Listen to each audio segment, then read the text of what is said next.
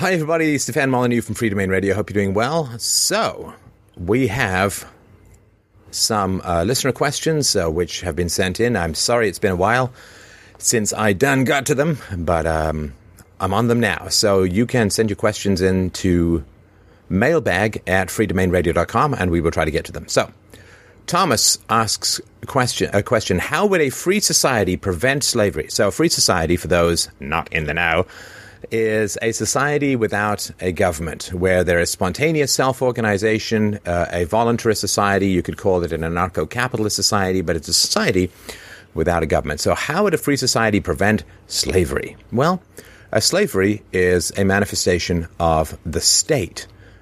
And it's like saying, how would a free society prevent the DMV or the Department of Education? Well, it would not be part of that society. Slavery is extremely expensive and extremely inefficient. If you pay a person, that person wants to do a good job, wants to advance, will bring their ideas to the job, and so on. If they're your slave, they're inert. You know, they're like a rock. You push it, they stop. You push it, so you have to hire all these people to oversee and whip and harm them and so on. And slavery is very expensive in that your slaves can just run away. And so the state has to pay for all these slave catchers. In other words, it has to be illegal to run away if you're a slave. If each slave owner had to pay for his own slave catchers and all the people to control and whip his slaves and so on, it would not be possible. Now, a free society is only going to become a free society if certain mindsets are already in place. So the vast majority of people in a free society must find slavery morally abhorrent, as it is, in which case, if you want to set up your own slaves, then you've got to go and catch them. Those people have to be unprotected by any what I call dispute resolution organizations, or organizations there to protect you and help resolve contractual or legal disputes you have with people. So I don't really think that we're going to have to worry too much about that. It's like saying, well, why doesn't the next president advocate slavery, the return of slavery? It's because that offends the moral sensibilities of people in the West. So we don't really have to worry about slavery coming back in the way that it used to be there. So I don't think we really have to worry about slavery in a free society. It's economically inefficient. Vast majority of people won't want it, which means they'll welcome slaves and protect them and so on. And the contracts won't be enforced. Right? It was the government that enforced the contracts of buying and selling slaves and captured the slaves and sent them back and so on. If each individual has to pay for that, it becomes unviable. How would a free society prevent itself from falling back into tyranny? I believe I may have had this question once or twice before. To me, this is sort of like saying, how does the happiest married woman in the world prevent herself from filing for divorce? A question doesn't really make much sense. So a free society comes about when we treat our children peacefully, and those children grow up with, by the time they're 18, with like 15 or 16 years of peaceful negotiation. They've never been hit. They've never been yelled at. They therefore are not going to become criminals or sociopaths or drink the blood of bunnies or anything like that. They're going to be nice, convivial, productive, happy people. This is very well established scientifically, that raising happy kids is the righteous practice of following the non-aggression principle and not initiating force against them. So it's like saying, how would a happy moral person prevent himself from waking up as a sociopath the next day? It doesn't work that way. It's like saying, I'm fluent in speaking French, so how am I going to prevent myself from waking up tomorrow not being able to speak French? So the habits learned in childhood last throughout a lifetime. Personality is one of the most inert substances known to man. And so when a society has all the freedom and all the benefits and has the wisdom and strength to identify evildoers very quickly and easily, which good moral people do when not disarmed by various fantasies, there would be no temptation to fall back into tyranny. Society is not like a person who is addicted to heroin and then gives it up in this teeth-gritting kind of way. Society of the future is not going to be tempted by evil because it will not have been exposed to evil. Evil is a temptation once you've had repeated exposure to it and it's harmed and scarred you through child abuse and so on. So it's not going to be teeth-grittingly avoiding the temptation of falling back into tyranny.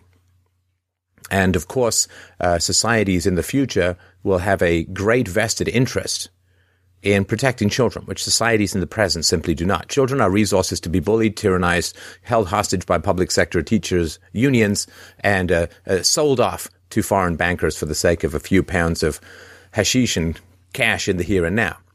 So I think through national debts and so on. So in the future, there's not going to be a temptation. You know, I don't wake up every morning saying, man, just today I'd really like to get through one day without strangling a bunny. It's not tempting to me. Same thing will be tyranny in a future society. How would a free society prevent a major property developer from ruining my view of the ocean? I don't see how you own the view of the ocean. You know, I don't see how you own that. A line of sight is not something you can own unless you buy the land between you and the ocean, right? So if you're a half mile back from the ocean and you buy the land between you and the ocean, then no one can build there. And bingo, bango, bongo, you've got your view protected.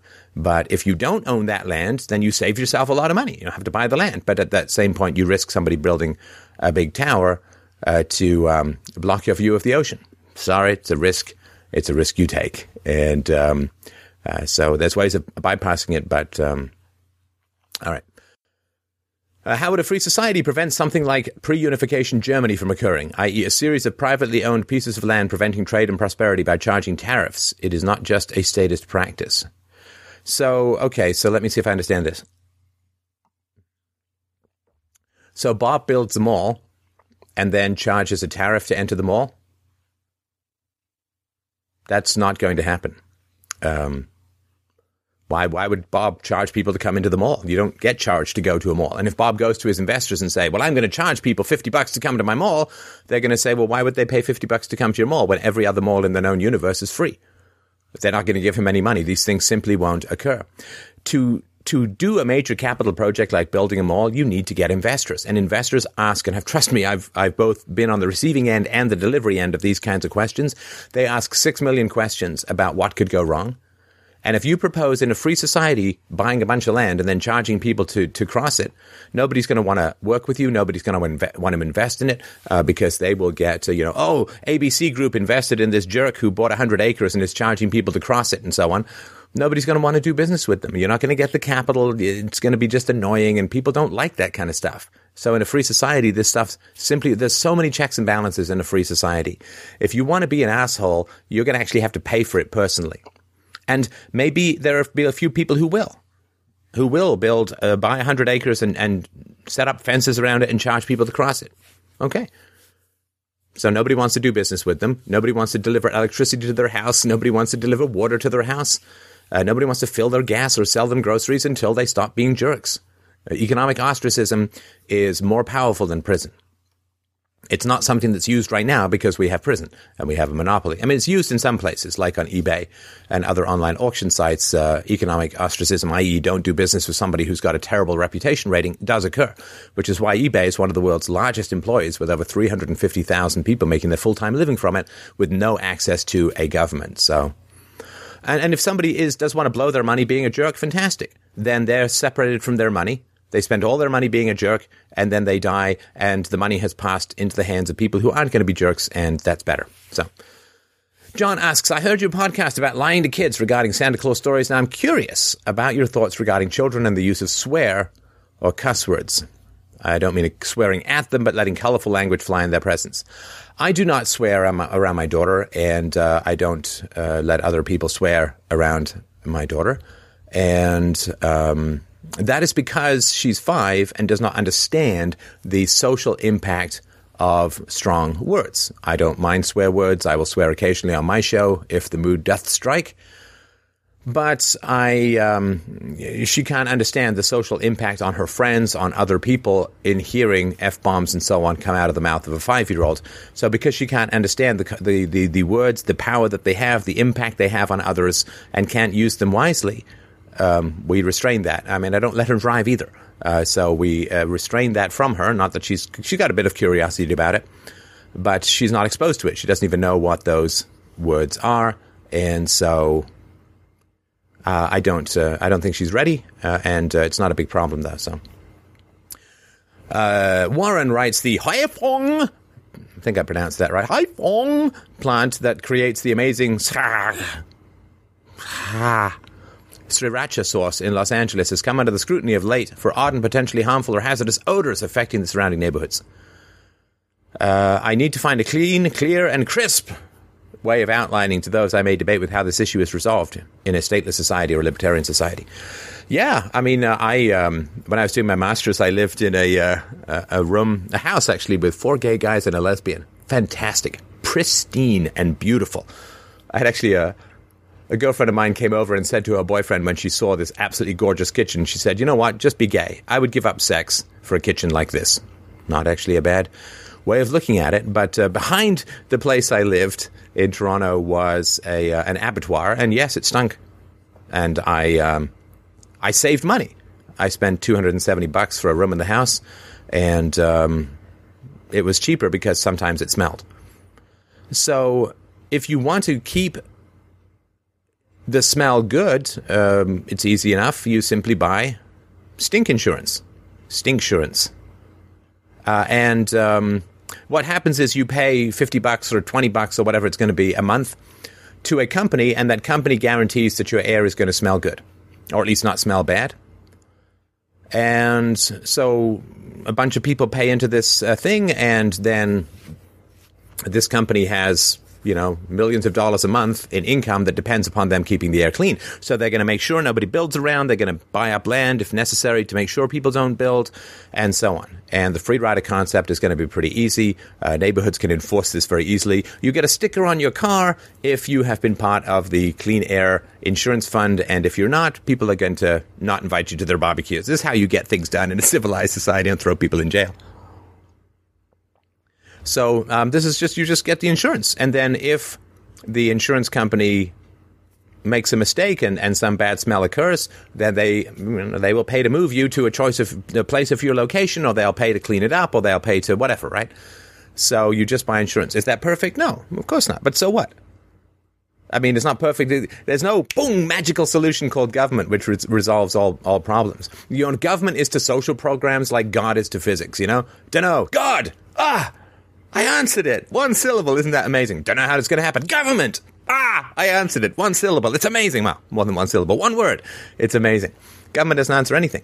As an old story from, I guess, anarcho-capitalist law, Murray Rothbard was writing about the 19th century and a bunch of apple farmers who had orchards outside of London. And of course, the satanic mills came up and belched forth their smoke and coated the apples in soot, using an old common law thing where if you pour crap onto my property, whether it's water or soot or anything, you destroy my property, I will take you to court for restitution. They went to the court, and the government said, factories are paying us a whole lot more taxes than the farmers, so screw you farmers, we're siding with the factories for the social good.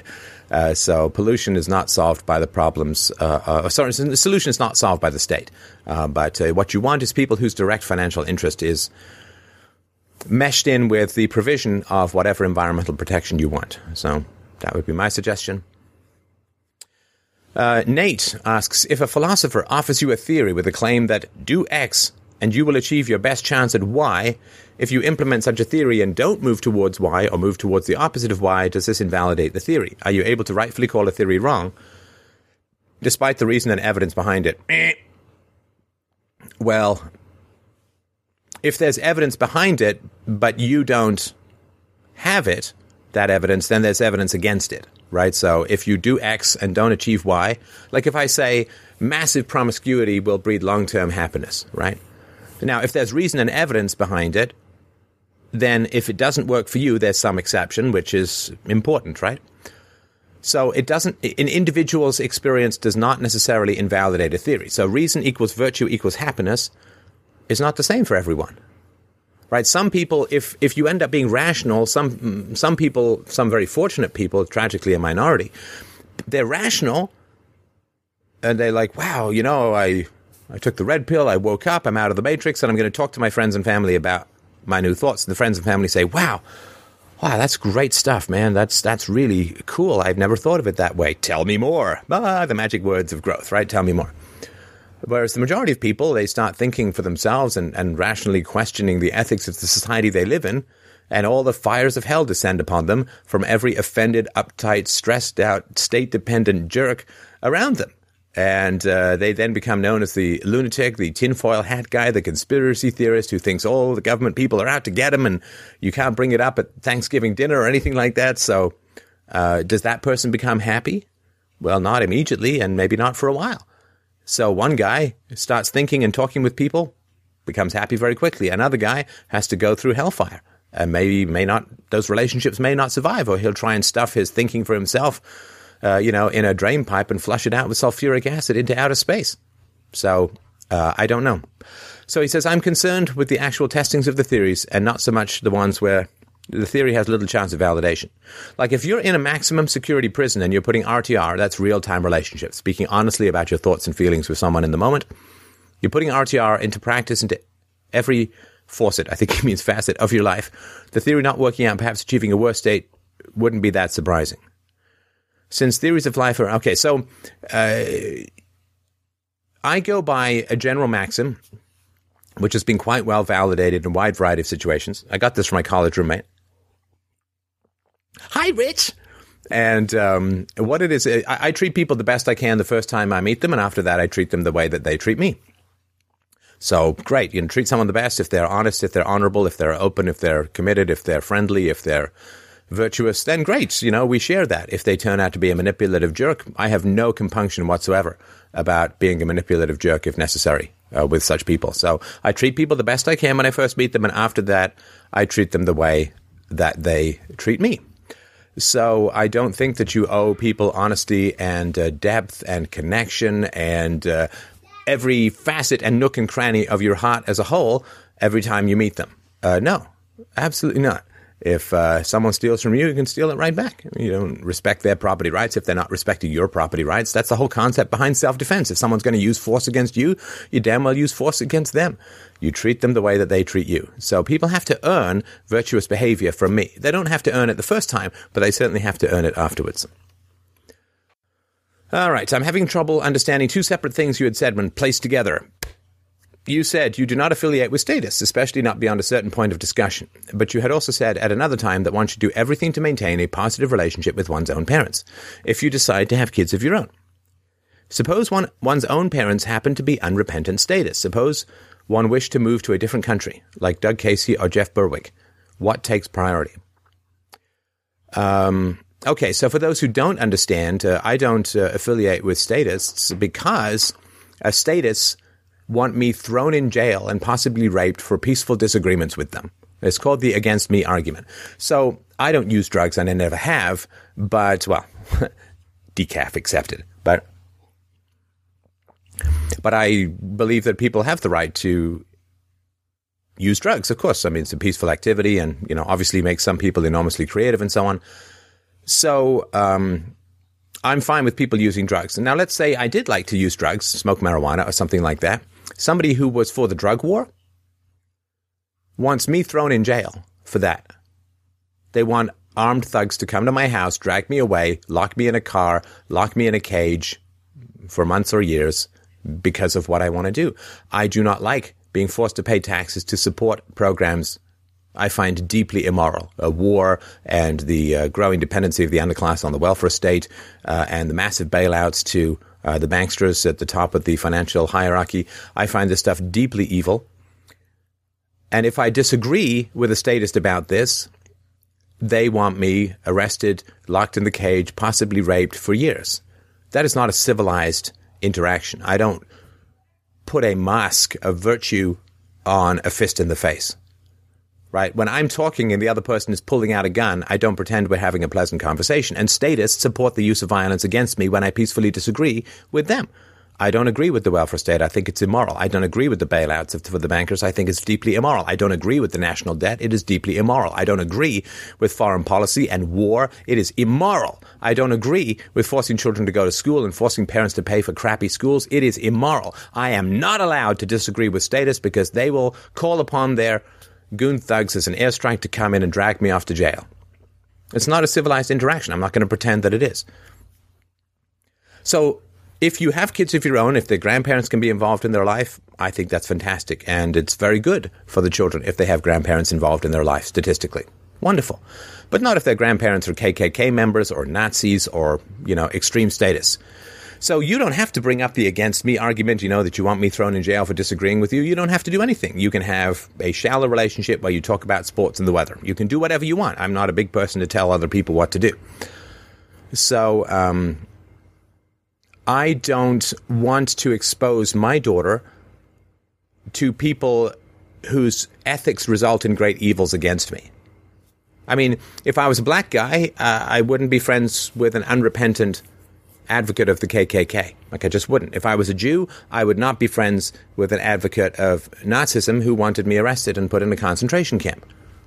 I mean, we understand that. It's just tougher to see with anarchism and status because, it's a minority and a majority and so on. So it's completely up to you. My choice is I don't have status in my life. I am not going to explain to my daughter why I have people in my life who I pretend to be friends with, who I pretend to have civilized conversations with, who fundamentally want me kidnapped and thrown in a rape cage if I disagree with them peacefully. I'm just not. How can I have any moral authority with myself or with other people if I'm willing to ignore that there's a gun in the room when I'm talking to a whole bunch of people? So, but you can do whatever you want. This is just my particular choice. I mean, I don't give orders. That would be insane. All right. I'm in my senior year. It's only a few days to go. He says, I've come to even know that another economic collapse could happen. Financially dependent on my parents. Advice in a similar situation. Okay, so if there is going to be an economic dislocation, and there will be, mathematically it may not be catastrophic, but there is mathematically going to be a significant adjustment. That which mathematically cannot continue will not continue, and so on.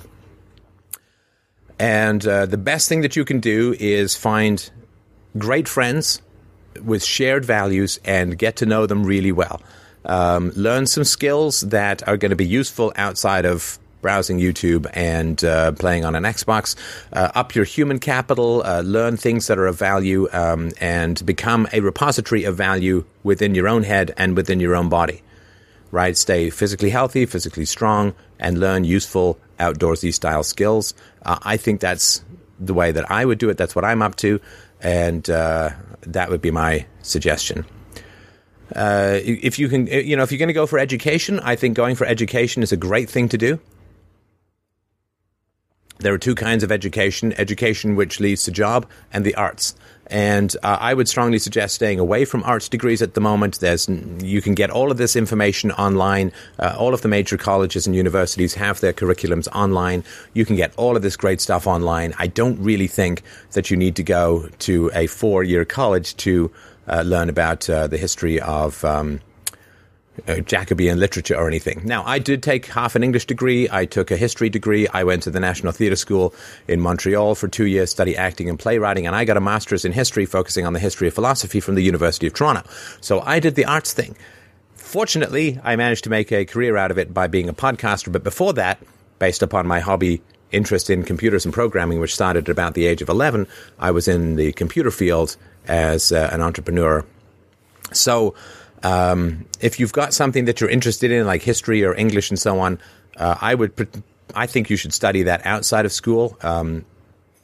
But if there's something like you want to be an accountant, or you want to be a lawyer, or you want to be a dentist, or you want to be a doctor, where the education and the state licensing is essential, then that is a different matter. Those things will almost always be in demand, and you can do that. So that's my particular thoughts and ideas about that.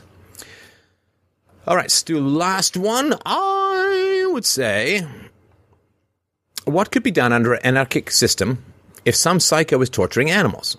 I don't think there is anyone. I don't think there's anything one can do without a government short of vigilante justice. Why? And that is a messy idea. The only other thing I can think of is forming some sort of nonviolent protest to try and persuade the guy to stop. But I don't know how effective that would really be. Well, the protection of animals, which I think is a very important job in the world, the protection of animals requires the protection of children. The way that we protect animals in the world is we treat children with great empathy, and then those children will treat animals with great empathy. Right? It flows downhill. expecting children to treat animals kindly without treating children kindly is like expecting to drop them off in Beijing and expect them to suddenly speak Mandarin without ever having been exposed to it. So the way that we protect animals in society is we protect children. A lot of people want to go and protect the animals or protect the environment and so on without first focusing on let's not spank, let's not circumcise, let's not hit, let's stay home with our kids, let's breastfeed for at least 6 months, all the things that are well known and well proven to create bottomless wells of empathy in children. Once we get those things done, we won't have to worry really about the environment or animals. People will take care of the environment and people will take care of the animals. So in a free society, you're going to have a free society when the majority of people are raised with great empathy and have great care and concern for animals. So if some idiot is out there torturing animals, maybe he's got a brain tumor, maybe he got hit by lightning, maybe he got some brain injury and he's lost his empathy centers or something, well, this is going to be disagreeable to people. So either people know about it or they don't. Now, if they know about it, they will report him to their local DRO or whatever is managing disputes. They will refuse to participate with him. They will tell him, look, if you want to be part of this neighborhood, he can go live where he lives, right? That's his house, assuming he owns it. But people aren't going to want to sell him food. They're not going to want to deliver electricity to his house. To participate economically in a modern society, people have to kind of like to do business with you. And the vast majority of people in a free society will find the torturing of animals morally repugnant, reprehensible, and horrible, as do I.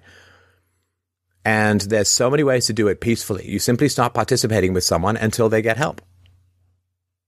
And if you don't participate with people in a neighborhood, and economically or socially, it's almost impossible for them to survive. And so that's, I would imagine, how it would be done. In a free society, of course, the government doesn't do anything to help animals. Wars, regularly they bomb the living crap out of animals. There's all kinds of testing for the most shallow and stupid shit in the world, like makeup on animals. And it's just wretched. The kind of factory farming that goes on is largely driven by agricultural subsidies, which small farmers and more humane farmers can't compete with. And the subsidization that goes on in the meat industry makes meat that much cheaper relative to things like vegetables. It takes, 7 pounds of corn to make 1 pound of meat. So why isn't meat 7 times more expensive and so on than corn? Well, this is because the government distorts all these things. The true costs of meat should be borne by the consumer. That would vastly drive down the costs of the consumption of meat and so on. So that's a very brief thing. You treat children better and everything in the world gets better. And anytime you try and step over the problem of treating children better and try and deal with the problem without including treating kids better, you're really just wasting your time. You may be posturing morally for yourself, but you're just necking with the mirror and thinking you're on a hot date. So this is Stefan Molyneux from Free Domain Radio. If you have enjoyed the show for a while, I would please remind you to donate. fdrurl.com/donate. You can sign up for a subscription for a couple of bucks a month. Hugely appreciated. If you are a subscriber, remember subscription rates have not really increased in 6 or 7 years, while the value of money's gone down considerably. So your $20 subscription is kind of now a $10 subscription. So if you could upgrade that, I'd hugely appreciate it. This show is ad-free and will remain ad-free forever, so that so I continue to focus on you, the listeners. So I would really, really appreciate it if you would help out the show. We're building a new studio. We're continuing to work on our documentary and all of these good things. 3 million downloads and views every month. Been on Joe Rogan, hosting Peter Schiff. We got really cool stuff coming up this year. So please help out the show. It really means the world to me. And I think it means the world to a lot of people who get to hear some really great messages, which really change their lives. And you can be a part of that. fdrurl.com/donate. Thank you again so much, as always.